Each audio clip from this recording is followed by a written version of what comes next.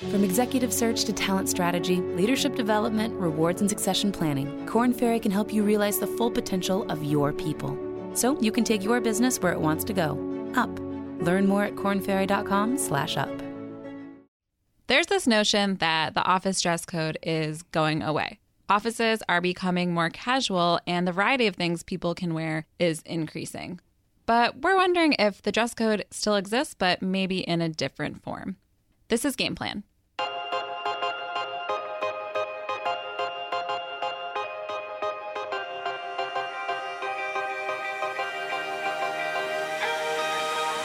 Welcome to Game Plan. I'm Rebecca Greenfield, a reporter at Bloomberg, where I cover the workplace. And I am Sam Grobart. I am a writer at Bloomberg Businessweek magazine. This week, we're talking about the office dress code, what you wear to work. There was an article that came out in the New York Times earlier this year that declared the end of the office dress code and said that everything is confusing and up for grabs now. Can I make a snap judgment on that? Yes. Horse hockey. That is a weird phrase. The point the article is making is it's looking around offices and saying, maybe 15 years ago, business casual reigned and people were wearing khakis and button-downs and women had to wear more formal clothing. And now you look around offices and even here at Bloomberg, and there's a huge variety of what people wear. Some people are in jeans and a blouse.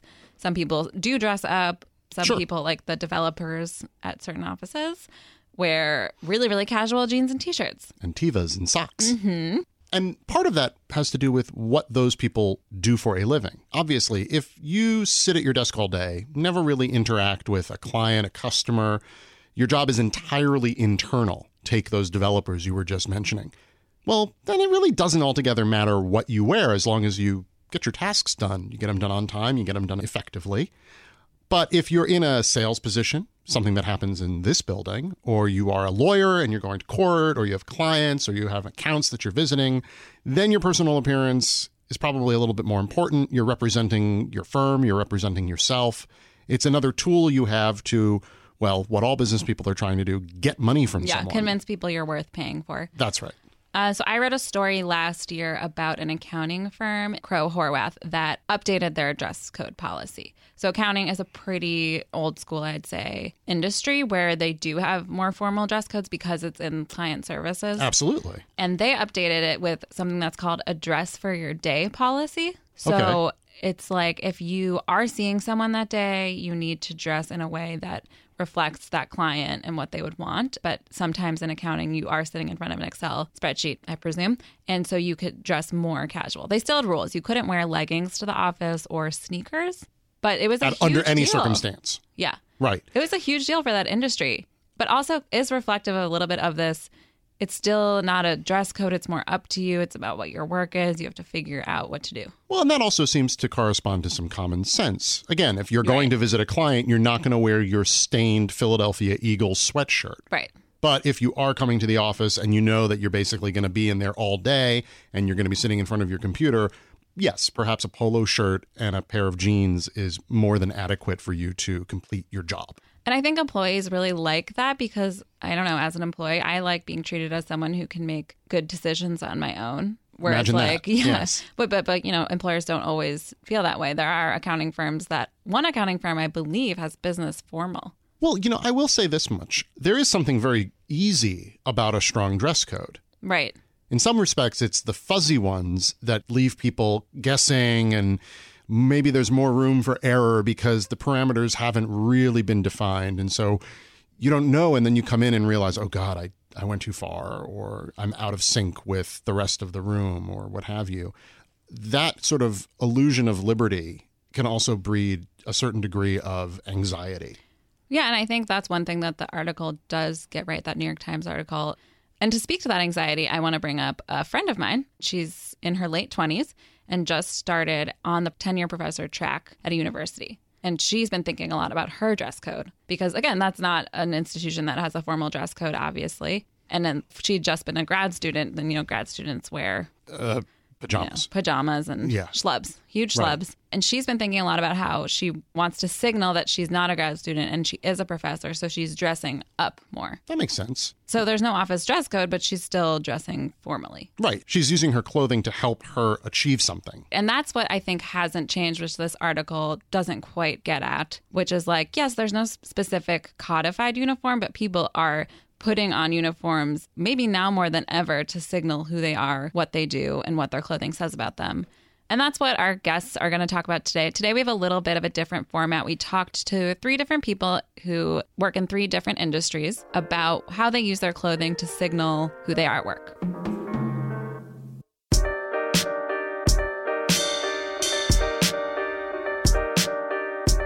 Our first guest is Carrie Goldberg. She is a lawyer here in New York who often operates in the schlubby confines of the New York State Supreme Court. I was drawn to Carrie because I read about her in The New Yorker. They had a great profile of her work. She defends revenge porn victims, but they had this paragraph in there that talked about how her industry tends to be schlumpy, but she stood out because of the way she dressed, and she would wear 5-inch heels and mini dresses and trench coats, and as we learned when we talked to her, a lot of leather, and I thought that that was a really striking detail, so that's why we have her on today. How would you describe your work look? I would describe my work look as sort of Axl Rose meets Olivia Pope meets Manic Pixie Dream Girl. Maybe like glam, goth, lawyer, geek. Right. That's awesome. Okay. That's a very clear picture, I think. Obviously you can't see Carrie right now, but now you have a very strong idea. What would be a typical outfit that would live up to that description? I always like to have leather. So there's always leather coat or leather leggings. I like long nails, sharp eyelashes, stiletto heels, like a lot of stabbing things in my look. How long have you been practicing law? I've been a lawyer since 2007, so 9 years. Have you always dressed this way?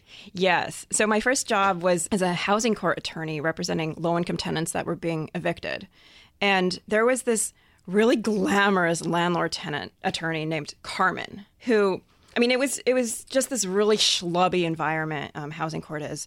But Carmen was this like blonde bombshell that would wear Chanel and really stood out. And I was like, oh, everyone knew who Carmen was. And I was like, oh, maybe I could be like the, low-income tenant attorney version of Carmen. I didn't like totally emulate Carmen or anything like that, but I kind of made my own version of that. And it helps, if you're a new attorney or new at anything, it helps to have a look just to make yourself like kind of memorable. Beyond being memorable, is there a reason why you dress this way for the type of law you practice? I represent victims of online harassment and sexual assault. So always my clients are people who are under attack. So there is sort of an armor to the clothes I wear. I feel more protected and protective if I'm in something like leather. Or something sharp, like sharp heels, or something that could become an attack weapon, which I've never had to use in a court environment. But that was pre-existing before I started my law practice. I dressed like this already. How do you think the judges perceive you and what you wear? Do you think about that? I should think about that. I don't really care that much. If I ever thought that how I looked was going to have a negative impact on my client, I would absolutely scale it back. And I'm not showing up to court in lingerie and stilettos. I'm in business attire. It's just got a bit of an edge. And what about your clients? How do you think your clients perceive the way you look? I think they like to feel that they're being protected by somebody that has a vision and has preferences and opinions, and that can really be conveyed very easily through clothing and how somebody looks. And if somebody looks put together and like they're making deliberate decisions just in something as basic as, what shirt and shoes and watch they're wearing, then there's an assumption that translates to other strategic decisions as well. Carrie, I want to ask you a question as if I were a recent law school grad about to embark on a legal career, and I come to you as sort of a mentor and ask you, how should I dress for my profession? Do you have an overall philosophy of how your clothing works within your profession? I think the most important thing is to dress for confidence and not for comfort.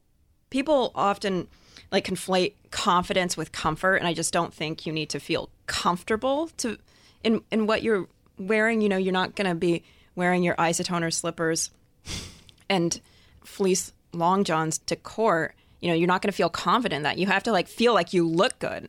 Well, it's like a power suit. Yeah. Your version of the power suit, basically. Yeah. And like a superhero costume. I definitely feel like when I'm in court or when I need to be particularly on, I'm putting a costume on. And it's like, it's getting me into the mindset that I need to be on. Carrie is clearly a firm believer in the work uniform or like costume aspect. Yeah, I think as she sort of described in the interview, you know, she uses artifice and she uses sort of the weaponry of clothing to put forth a particular image about herself, even at the expense, I thought quite interestingly, of comfort. Right, and it's clearly working for her because she wins and has become very high profile, but it's also something she chooses. And for our next guest, we talked to somebody who doesn't quite get to choose what she wears to work. Ashantiana Bowers is currently a salesperson at the Stephen Allen Boutique in Tribeca here in New York. And before that, she worked at Madewell, two places that have very specific ideas of how you should dress.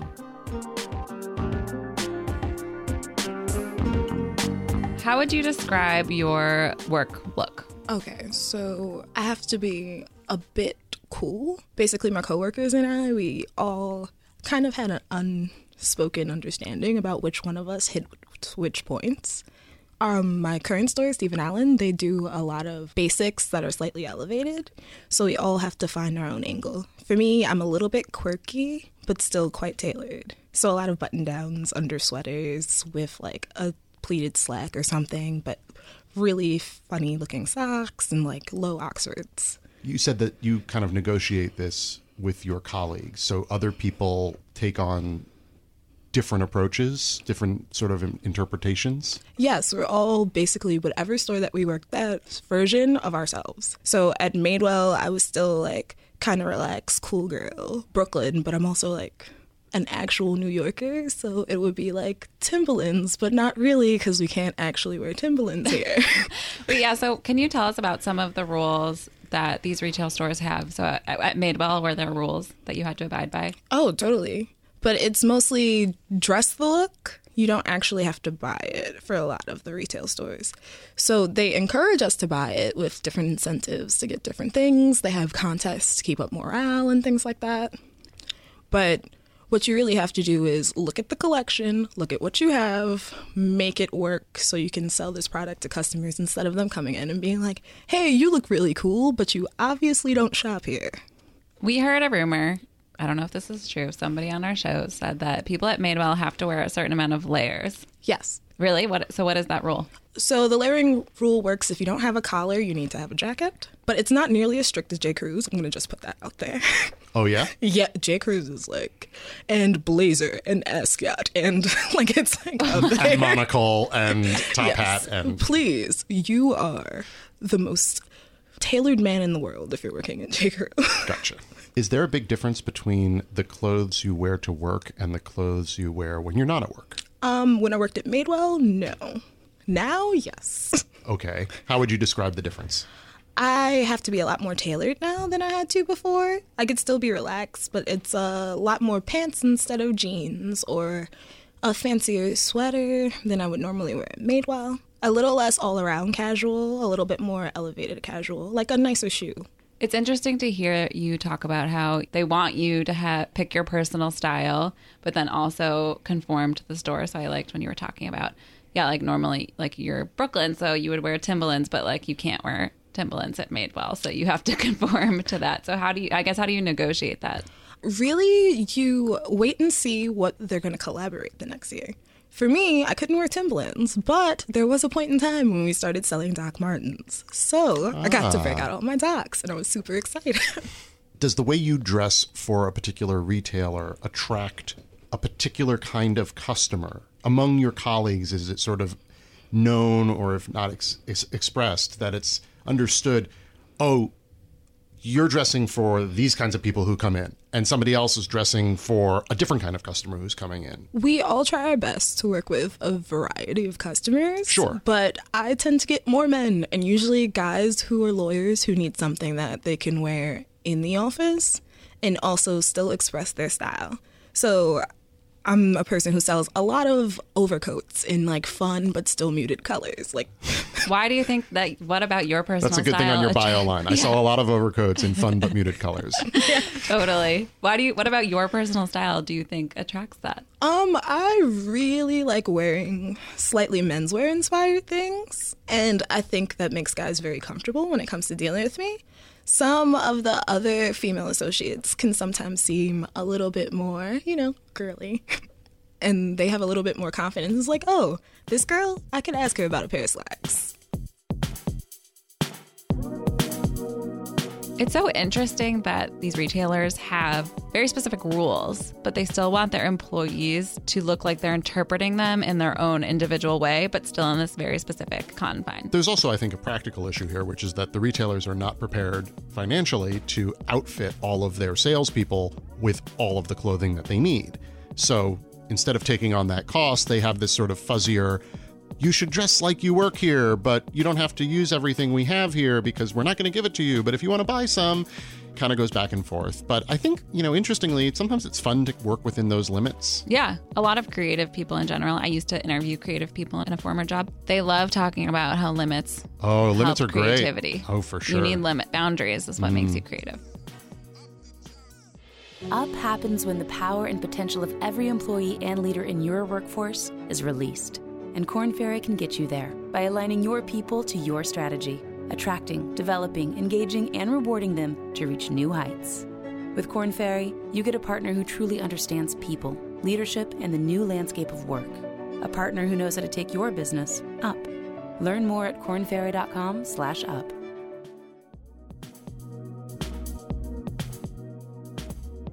When it comes to sort of the world of creative people and the kinds of clothing that they wear, Kim Hastreiter has been observing them for decades. She is the co-founder of Paper Magazine. She's famous in her own right for wearing a uniform every single day, variations on a theme that she came up with probably about 20, 25 years ago.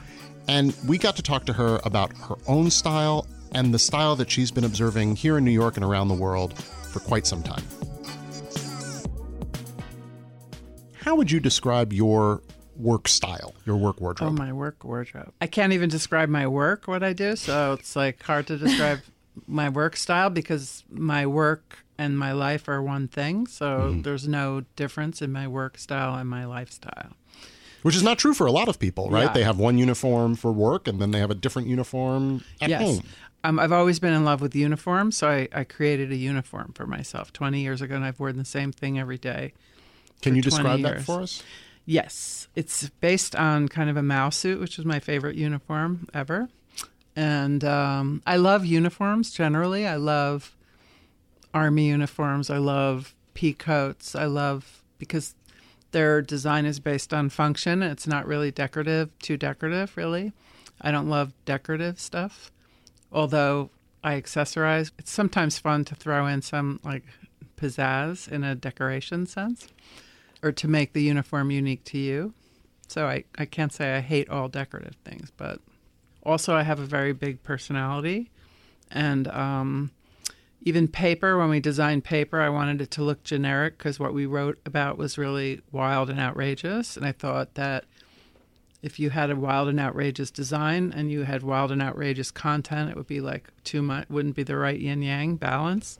But if you present it in a simple, classical way, very wild material, it's much more people can read it and understand it. The original paper was designed very simply in black and white, generic, You even classically. called it paper. Right. Yeah. So I've always been I love a yin and yang, and I love, I think when you have outrageous ideas, it's good to package things simply so that you can get your ideas across. So, I know it's abstract what I'm saying, but it kind of filters into also what I wear. So that's when I just decided one day, okay, I went to my friend who used to make suits for Stephen Sprouse, the designer. And Stephen Sprouse, I always loved what he did because his clothes were actually very classic and plain, but he did them in like day glow and wild fabrications. So I love that kind of a simplicity, but using fabric to kind of like make it more interesting. So I went to his tailor, who was a friend, and I brought my favorite jacket in the world was this Mao-style jacket that Isaac Mizrahi had designed, and I had it, and it had huge flowers all over, but I loved the shape. And I brought my favorite skirt, which was a Yohji Yamamoto skirt, and I had my friend make patterns of it. And together, it was kind of like my version of a Mao suit. That's what I always said. And I had him first make it in the indigo color of Mao suits, just to see if it worked. And I'm actually wearing it today. This is a version that Levi's, the company, actually made me one, where I sent them the pattern and they made me one of Levi's, because I thought that would be cool to have a Levi's version. So when I realized I loved it, and it was really simple, and it was just this skirt and this jacket, I decided to make it like 30 of them. And I made them for daytime, I made them for evening, but they were all exactly the same. And they all were simply like Levi's did it with the snaps, so it's a little different. But it has a simple like kind of Mao collar, and it's boxy, and it has 2 pockets. And I made linen for summer in all different colors, and yes, in indigo and in black, but also in hot pink and in turquoise. And then for winter, I made it in like a beautiful, I just would get really good fabric and make them. And then for dressy, I'd make them in taffeta, so I'd have a black tie version. But 23 years or so, I've been wearing the same thing. Do you ever get bored? Never, no. We hear a lot about uniforms now in the tech world, people just not wanting to think about what they wear, the Steve Jobs uniform. That's definitely a different twist than what you have. They do it so they don't have to think about fashion. Steve Jobs did wear a uniform. Didn't he wear Levi's and a turtleneck? I mean, that's what he used to wear. Right. And if you look, there's a lot of people that wear uniforms, but visual people sometimes. I'm very visual. I was a visual artist. I think Steve Jobs was a very visual person. I think it's more if you're a visual person that has good taste. I think that if you're not, it doesn't work as well, because then you just look like a mess, probably. So I'm wondering, as somebody who's in the art and fashion world, what do you think that having a uniform has done for you professionally, if anything? It just makes it not about like what I'm wearing, so I don't really need to be a peacock. That's not what I do. And so I'm more interested in, I'm an explorer and I'm a discoverer, and it's not about me. So what I do is not about me. So even though I wear a uniform, I do, and I say I don't want it all to be about me, I make it about me. I wear red glasses. I wear I always accessorize with my personality. I do insert my personality into my uniform, definitely. It seems like if you are in what is a visual profession, then you may dress very plainly. Yeah. In contrast, if what you do is not considered a very artistic visual profession, maybe like an attorney, then, or you're a banker, then you want to dress and you have to do a lot more. Yourself. Yes. Yeah. Because your work is not visual. Right. Right. However you are, whether you're in a visual or creative or not creative, you have to feel really good in what you're wearing so that you're not thinking about it. If you're a working person, you shouldn't be thinking about how you look when you're working. You just shouldn't. So you need to feel good about it. And that's why whatever your issues are, like your self-image issues, that's why I found the jacket that I adored the most. And I wore it so much that it had holes in it. So I had my tailor make a pattern out of it. And I found the skirt that I loved. So, I found my favorite things and I put them together and I made my own uniform. And it was it's very comforting, and I don't know, it's just natural. It feels natural to wear that.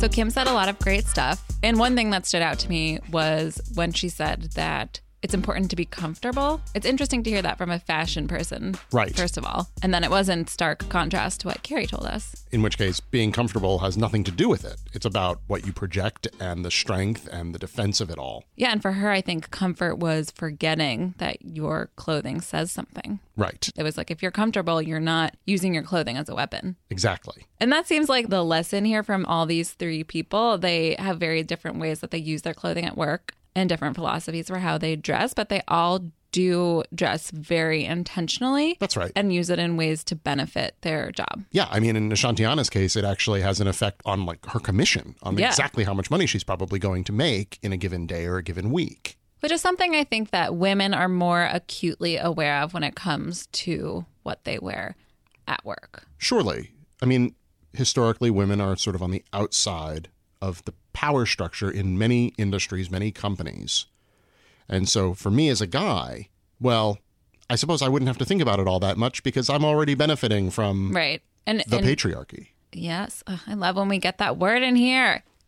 But yeah, even if you think about women wearing power suits Right. or pantsuits, Oh, yes. Like a certain former presidential candidate, it's a way to signal, oh, take me as seriously as a man. I will dress like a man, and Right. then you will take me as seriously. Yes, exactly. And that happened a great deal, particularly in like the 1980s. Right, when women were entering these professions for the first time. Right. And now we're seeing women try to signal power in different and other ways. Not by emulating necessarily masculinity, but perhaps accentuating femininity or other aspects of their person. One example of this that I can think about is Megyn Kelly, the Fox News host. Yes. I remember it was a big deal when she cut her hair because all the Fox News hosts, the female Right. hosts, have long, wavy mermaid hair. And she cut her hair to be this short, slicked back, kind of more powerful seeming. Right, but then also a little bit more androgynous. Right. And how Right. are we going to know if she's a lady if she doesn't have that Right. long lady hair? Exactly. So it's Right. definitely a power move. And the fact that, of course, we even know about this or that we're even talking about this as opposed to Anderson Cooper's latest haircut. Right. Nobody ever describes what men are wearing in No. the opening paragraph of a story about them. Pretty much never. Maybe Johnny Depp. Yeah. He gets one. Yeah. Yes. So yeah, this is something that women have to deal with more than men. But it's really great and refreshing to see three women using that to their benefit. Exactly. They've taken the time to kind of consider it and they're putting it into action. But I do think that that lesson can apply to people of all genders, being conscious of what you wear and knowing that it is something you can use to get what you want. That's right. I will speak for myself. I am silently judging everyone, men and women both. So you may as well know that. And You should dress at least to impress Sam, if clearly, anything else. Yeah. No, I mean, I think that's pretty much a good rule all around. I think this would be a good time for us to transition to Half-Baked Takes. Half-Baked Takes. So, Sam, let's start with you. What is your not quite fully formed thought about work or maybe not work this week? This is semi-work related. I want to talk for a minute about our phones and the etiquette of using them when in the presence of other people, particularly at things like, say, lunches. I have found it to be quite liberating for myself and my guest to, perhaps an hour into the occasion, suggest that we take a moment to both check our phones. That way we're relieving ourselves of the anxiety that there's an email or a text or something that's waiting for us and is going unanswered. And then if presuming everything is fine and well taken care of, we can continue on with our time together, knowing that, we've checked in and everything's okay. I just think it's perfectly okay. If, in fact, I would say it's helpful to periodically say, hey, let's just check our phones for a second. Yes, I am really into this. We did it kind of informally the other day in a meeting, and That's it was right. great. That's right. Yeah. And I don't think you can do it too much. I would say that the most frequent thing you could do maybe is once every 45 minutes. Yeah, and it's just better than people kind of side-eyeing their phones the entire time you're hanging out. That's right. That can be interpreted as rudeness because perhaps it is. Yeah. But this way you say... Also, it's stressful for you personally to That's be right. the one doing that. This right, is good right. for all of us. Yeah. It's 2000, almost 17. We have phones. Mm-hmm. We communicate all the time. Acknowledge it, take a moment to check it, and then move on. Love it. Awesome. I'm going to pull a Sam Grobart and this week do a recommendation for my half-baked take. I've been listening to a lot of fellow podcasts, and I think right now in my podcast moment, I'm looking for something that's a little bit not about the news I totally know what you mean. and also not too dense. I need something a little bit lighter. Yeah. So I've been listening to this podcast, Who Weekly, WHO. WHO Weekly, and it's about B-list, D-list, C-list celebrities. And what do they tell you about these And people? they talk about, there's this whole industry of entertainment reporting and entertainment watching about these like unimportant side characters. Okay. And so they just kind of talk about their lives and who they are. And they have terminology like who's versus thems. So thems are famous people like Robin Wright would be a them. Okay. And a who would be, I don't even know, just someone you've never heard of. And they're just really funny. It's good. You know, this might be useful to me because I will confess something. I sometimes see the covers of, in a supermarket, let's say, People Magazine, Us Weekly, In Touch. Yeah. And you're like, I don't who know is that? Exactly. any of the people on them anymore. Yeah. It's probably because they're who's. They're all who's. Exactly. They're all like reality show, like third level. Exactly. Those are all who's. So I could listen to this podcast Yeah. and this would actually. It would catch you up. And it's just entertaining. They're funny. It's Bobby Finger and Lindsay Weber, who are two writers on the internet. Mm-hmm. And I really enjoy it. That sounds right up my alley. Yeah. Thanks, Becca. Yeah. All right. And that is Half Baked Takes. Half Baked Takes. Thanks for listening to Game Plan this week. You can find me on Twitter at RZ Greenfield. And I am at Sam Grobart. If you like this show, please head on over to iTunes or wherever you listen to podcasts to rate and subscribe and review. We love to hear from you. Game Plan is produced by Liz Smith and Magnus Henriksen. The head of Bloomberg Podcasts is Alec McCabe. Thanks for listening. And we'll see you next week. Bye.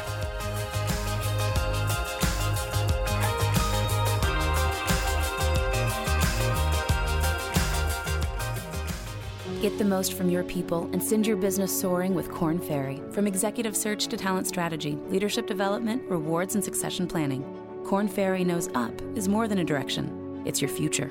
Learn more at kornferry.com/up. Hi. Hi. Hi. Hi there. Hi. Do we say hi? Hi.